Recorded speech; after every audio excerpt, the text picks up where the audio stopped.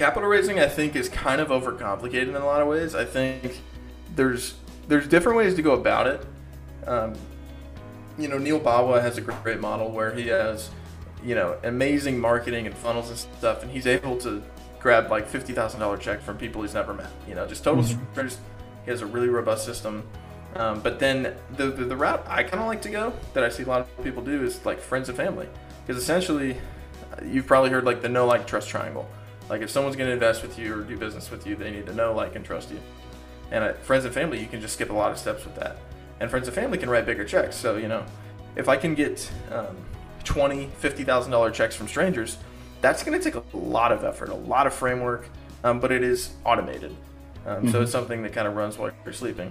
But at the same time, you can easily find two very wealthy friends in your network to write you $500,000 checks, or 5 people to write you $200,000 checks.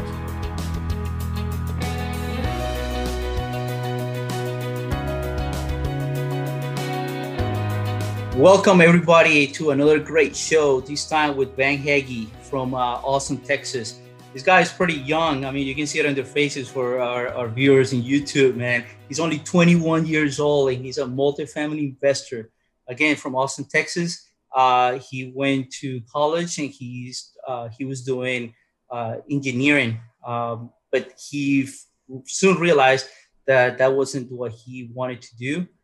So he started pursuing different avenues towards entrepreneurship and financial freedom. And then later he stumbled into things like wholesaling, Shopify, drop shipping, selling t-shirts, and even worse, he said on his bio, thinking that he's smarter than a computer, he's starting into option trading. So now he's a multifamily investor. He's closed in over 330 units with assets totaling in the $20 million. Again, he's 21 years old. He's capital raising. He has a lot of experience with capital raising for larger multifamily deals. And without any further ado, Van, please, share your story with the audience. Tell us how you started. And I'm very curious to know what got you into this mindset of entrepreneurship and success at such a young age. I mean, a lot of people at your age, all they're thinking is about partying and drinking. Yeah, well, thank you so much for having me, German. And Thank I'll you. kind of go back into like explain that story. So, like you said, I came into college, or I guess I should even backtrack. Like, I just sucked at school my whole life. I just could not fit the script, and I was, diagnosed with like ADHD when I was really young. And I always thought of it as like a deficiency, like I kind of didn't realize like what my frame was, because I'd always like score really high on tests and stuff, but like I just could not do my homework. Like Yeah. anytime I had to take on any responsibility of any kind, I just blow it. But somehow, because I scored good on a test, I got into UT engineering. And then finally, sophomore year, I was able to do that internship. I was like, finally, I don't have to do homework. I could just go work and make money. And then, like, 2 days in, I just hated it. And then I had to get out of there. And, but obviously, I was stuck there for the 9 months that I had to work there. So I started looking at just everything I possibly could, how to make money, And of course, I fell into a bunch of little rabbit holes of like, drop shipping. And, this 22-year-old drives 8 Lambos and has a private jet. And Yeah. of course he doesn't, but just like stuff like that. And of course, I turned to the stock market first. Like I said, I was losing to the computer. So me trying to day trade with very limited knowledge, just getting pounded by, quantitative hedge funds and stuff. But I was having fun and I was learning, and I really was kind of starting to understand the concept of investing. And one of the biggest books I first read was The Intelligent Investor by Benjamin Graham. And he focuses mainly on value investing in that. But it kind of made me realize, like, it kind of shifted my mindset to more of like a long-term wealth building mindset. And then eventually I kind of stumbled into real estate. And then I just fell in love because I was like, oh, wow, this is something that I can actually wrap my head around. That makes sense. It's long-term. I can see it. I can touch it. And it made a lot more sense, and it was a lot less speculative. And then I kind of fell in love, and I was like, this is it. This is what I'm going to build my wealth with. And like I said, I think the partying and stuff, not to say that I'm, some incredible saint, but like, I think when I really was feeling that pain of like not wanting to do that same job for the next 60 years, I really was like, man, I just was, more so than being pulled towards an amazing life, I was just being pushed away from something I was super scared of. And so I think that was really the drive that kind of just gave me tunnel vision. And then, yeah, I decided I wanted to get like a duplex. I was kind of like enamored with the house hack, like BRRRR strategy, which I think is a great strategy. I think that's great for anyone who wants to do it. Mm-hmm. And I was going to take the money from that internship to buy the house. And then I actually ended up pretty close. Like right after my internship, had all my money saved up, and I was getting ready to close on one. And I had a meeting with my buddy, who's not my business partner, and he was also a very young dude. Name's Kyle Marcotte, and he had just closed on a syndication. And he said, "Man, why are you trying to get like 1 or 2 units? I just got 107." And I was like, "What? What is that? How does that even work? Like, who are you working with? What does this mean?" Mm-hmm. And it was a whole nother world I'd never even heard about. It was like the idea that you can leverage other things, because that's one concept that I kind of missed when I was getting into real estate investing, is like leverage. Like, obviously I was going to put money down on an FHA loan, and I was going to get a loan and buy a house with it. And I remember thinking how cool I was, like, "Oh, look at me, I'm going to get a house and I'm young." And then I realized, wait, you can just think bigger and you can scale that bigger. And then anyway, that's how I found myself in syndication, and eventually kind of found myself into being a capital raiser. So I just was, talking to people, essentially bringing investors money to big deals, and in exchange, you get a seat at the table. You can put your name on the operating agreement, and you can get a little piece of the pie. So that's how I got into my first deal. Nice, man. That's an awesome story. Let me ask you this. So your friend got you in syndication, and for our viewers, people that are probably not familiar with this, even though we bring it up a lot, what does that syndication for you look like for the first time, and how do you vet the people that were raising money for that syndication? Yeah, so not to be too technical, but a syndication, you can syndicate anything. You can syndicate a computer, a Snickers bar, as Bruce Peterson says. You can do anything. Essentially, all it means is you're crowdfunding. So, like, for this example of like apartments, if an apartment costs $10 million, you can get a commercial loan for, let's say, 70%. So that means you need to put $3 million down. Well, instead of paying $3 million out of your pocket, you can raise $3 million from other people. And essentially, you can give them most of the pie for providing that down payment, but then you get a little slice of the pie just for putting in the sweat equities. So that's specifically what I'm referring to as syndication. Because again, with these investors, their reward for, putting up the down payment is that they get to participate in like returns of the property. So like a multifamily property, or most real estate in general, should at least return a lot of money. So if I'm an investor, I can, and let's say those syndications might have 20 investors who all total up to, let's say you're raising $2 million and you have 20 investors, they're each given $100,000. Right? Yeah, that's good. Yeah. Okay. And so if I'm an investor and I invest $100,000, I might expect 10% a year on my money. So essentially, and there's a ton of benefits that we can get into if we want, of why you would want to invest in these syndications. But that's essentially like their incentive, is that they help you buy the property, and in return, they get a lot of money back. It's a great investment. So great. So for you, for example, you mentioned that you had the down payment for a house, right? And your friend kind of opened up this new world of multifamily investing, and what you could buy, you could buy this house and put a down payment on this house, and it was going to be yours. Now you're investing in so many units, right?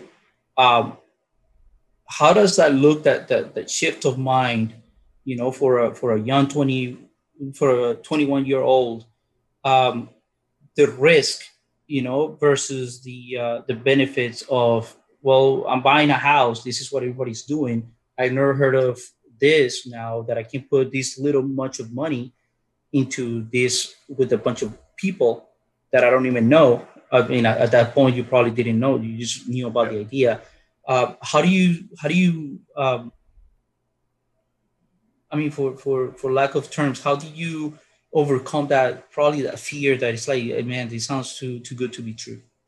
Yeah, no, that's a great question, because I definitely did skim over the fact that, like, it wasn't just a switch that flipped and I went, oh, I'm going to do this now. You know, it took a lot of Hmm. studying, a lot of headache, a lot of like, man, what is this? And like I said, I was a little skeptical at first, but the more I read, the more I realized, oh my gosh, people are doing this. And so the coolest part of the mindset shift is obviously when Kyle was trying to convince me that syndication was the real deal.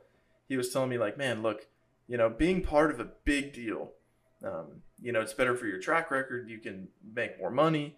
You can scale your career faster, and it's the same amount, if not less work than owning a one unit by yourself.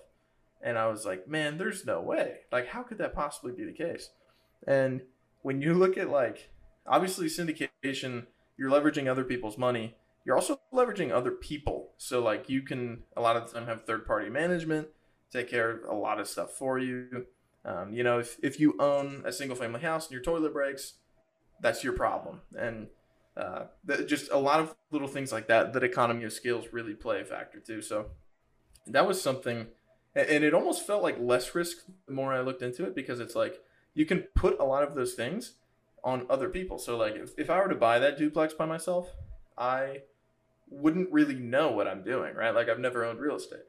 I wouldn't really understand like the ins and outs of foundation and structure and even how to renovate a property. Like that would all be stuff, and it'd be a great learning experience, but it almost seemed like less risk. I'm like, man, I can just, you know, ride the coattails of these guys who have been doing this for a really long time and know what they're doing, and I can learn that way without actually having like too much stake in the operations of the deal. Because like when you have a bigger team, you can just lean on more people. So I think that's kind of the transition I took of being like, I'm gonna do this all myself and I'm gonna be responsible for everything, to kind of like learning how the system's going, and then I can get into like how that kind of set me up to now like do it on my own and actually Okay. know what I'm doing. And like, Yeah, let's transition into that. So you got into the syndication, right? Usually, the people that get into syndications is people that want to invest their money, what we call passive investors, right? And it's like, well, all I want is my check every month or every quarter, and then I want my equity when you sell or refinance the property in 5 to 7 years. Um, in your case, were you able to have some kind of insight on how the business is run? Did you have somebody inside the syndication that was kind of mentoring you on how you could eventually do it on your own? yeah, absolutely. So the way I even got into that first deal, I was just reaching out to tons of people, trying to learn as much as I possibly could. You know, not even looking for anything more than just like tell me about what you do and like what your job is and what you're trying to do.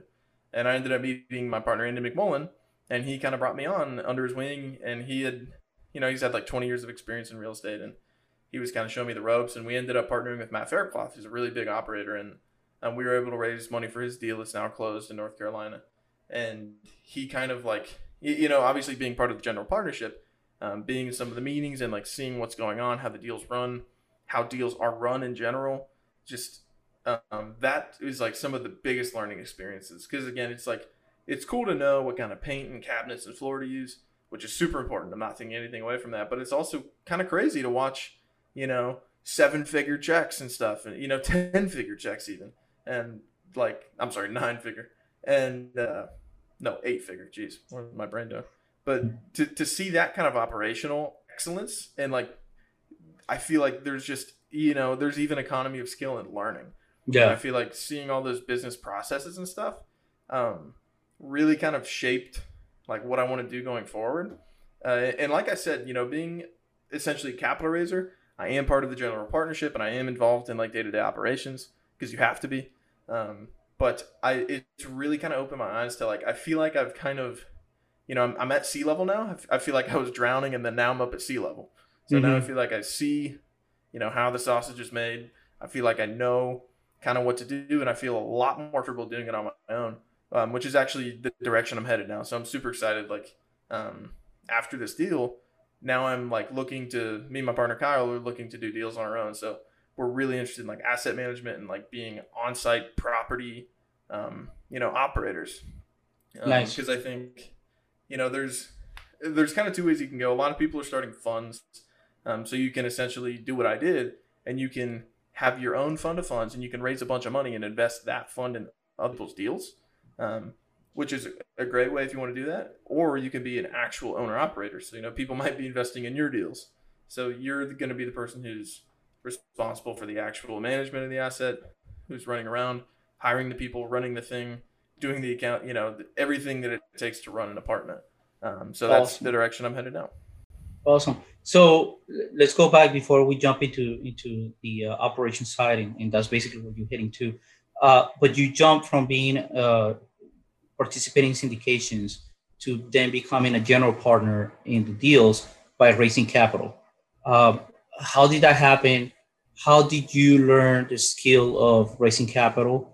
And then you mentioned, I mean, you said you had a fund that you opened up a fund for different. Okay, so can we touch on that, and then why are you, instead of doing capital raising, you want to move back to the operation side of the business?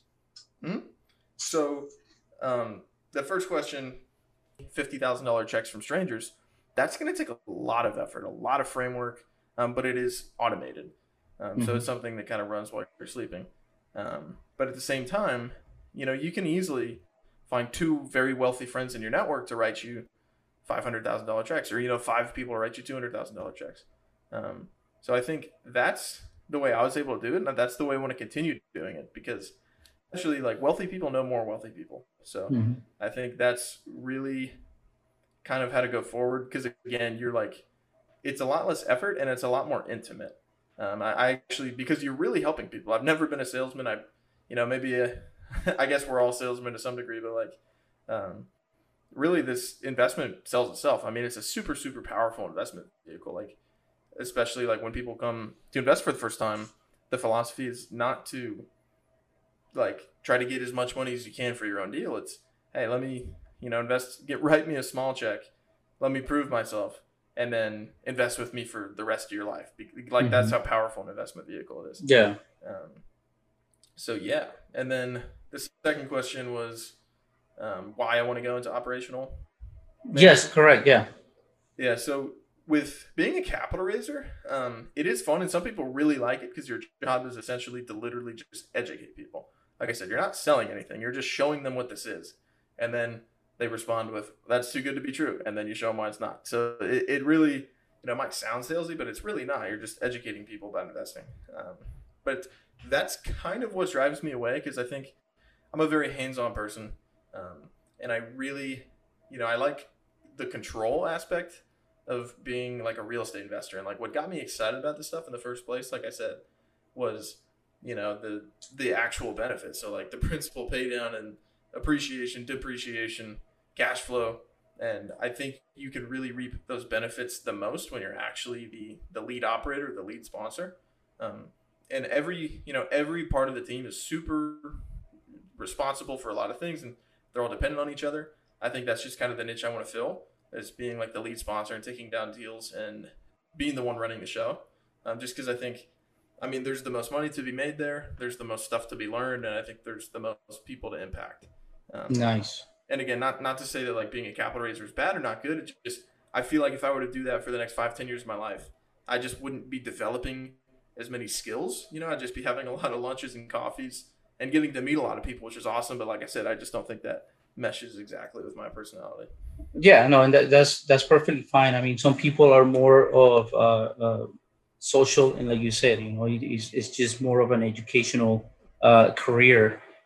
Some people are just like you, and it depends on their personality. There's so many ways, there's so many avenues on how to get into real estate investing, and how to branch out. The fact that you had that experience at that young age, and the network and people that are willing to show you the ways of doing it, and support you on it, that's fantastic, man. I love that story.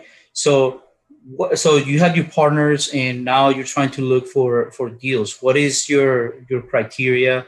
What markets are you looking at? Yeah, tell us some about that. Yeah, so we're actually playing to our advantage. So, like I said, my partner's also young. We're also, legally single at least, and we're young and we don't have kids. We don't have a lot of obligations that other people have. So the way we're able to kind of leverage that is we're going to actually go manage the property on site, potentially live in it.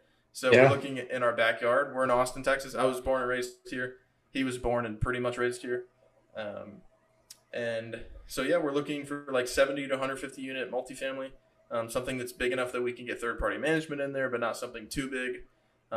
And we're also looking for like 70s to 80s build stuff, typical like garden style value add, which, believe it or not, is still there if you look hard enough.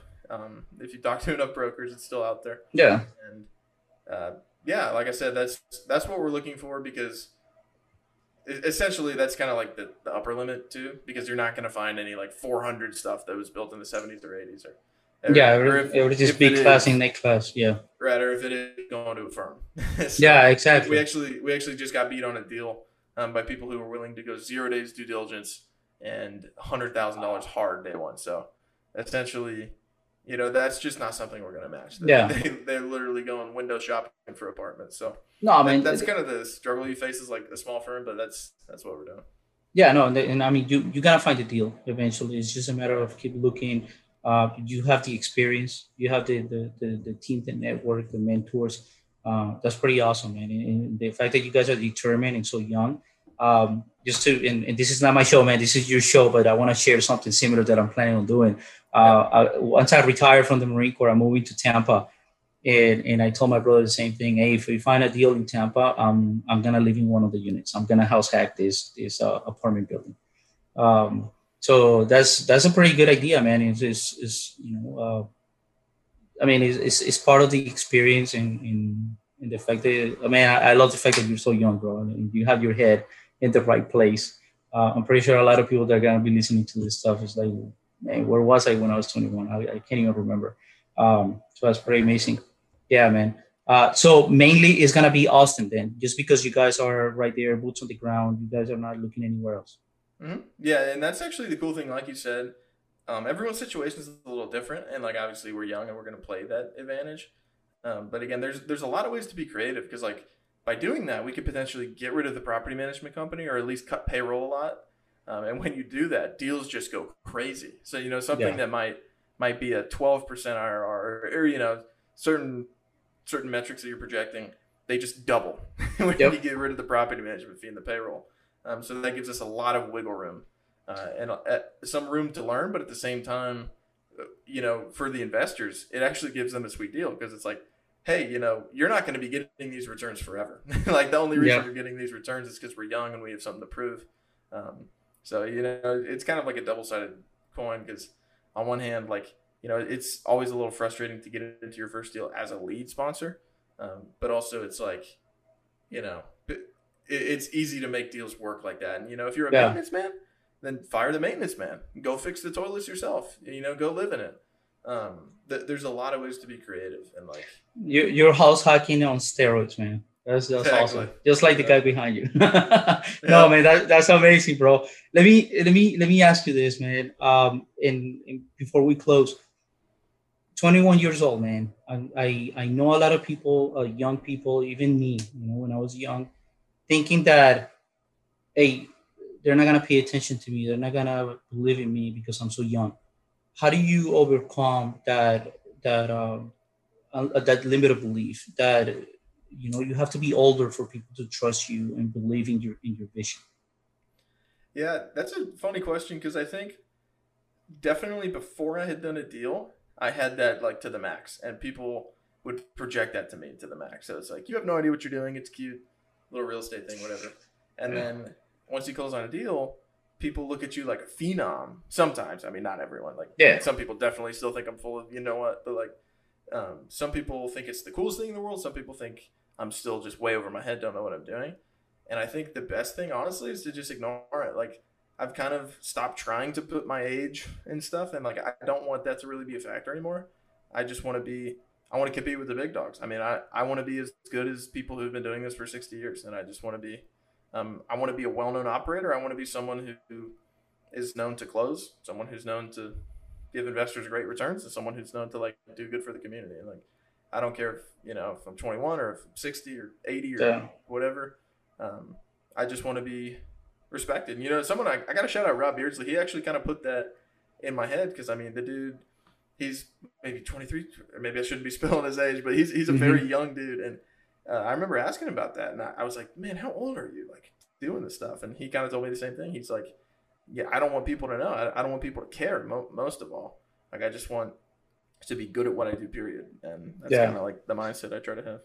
No, that's good, man. But also is a good factor that you share your age, because I mean, to me, I admire people like you guys. You know, so young and so focused on what you want to do. The fact that you found your mission in life, and you probably, I mean, way ahead down the road, probably something big, find something bigger than what you guys are currently doing. But you guys are doing, I mean, huge things compared to a lot of people, all older and younger. So that, to me, I think plays in your advantage, and the fact that you already got the credibility, like you said, you close on several deals, you have the experience, you have the network, and now you're building your own company, and you're doing it in the most humble way, which is living in the property, and you're gonna get your hands dirty. And you probably, at this point, you probably don't need it, but you're trying to make your deals sweeter for the investors, which build more credibility, and not only that, but tells a lot about you guys. One is, I admire you, man, a lot, and I admire your story. For our audience, where can they find more about you? Where can they contact you and see about your future projects? Yeah, so you can hit me up on LinkedIn. I should be the only Van Hagee, I think, in the world, so you should be able to find me. And then you can also go to vanhagee.com, vanhagye.com. And then also I have Instagram, also Van Hagee. I have the luxury of having that username for pretty much anything I want.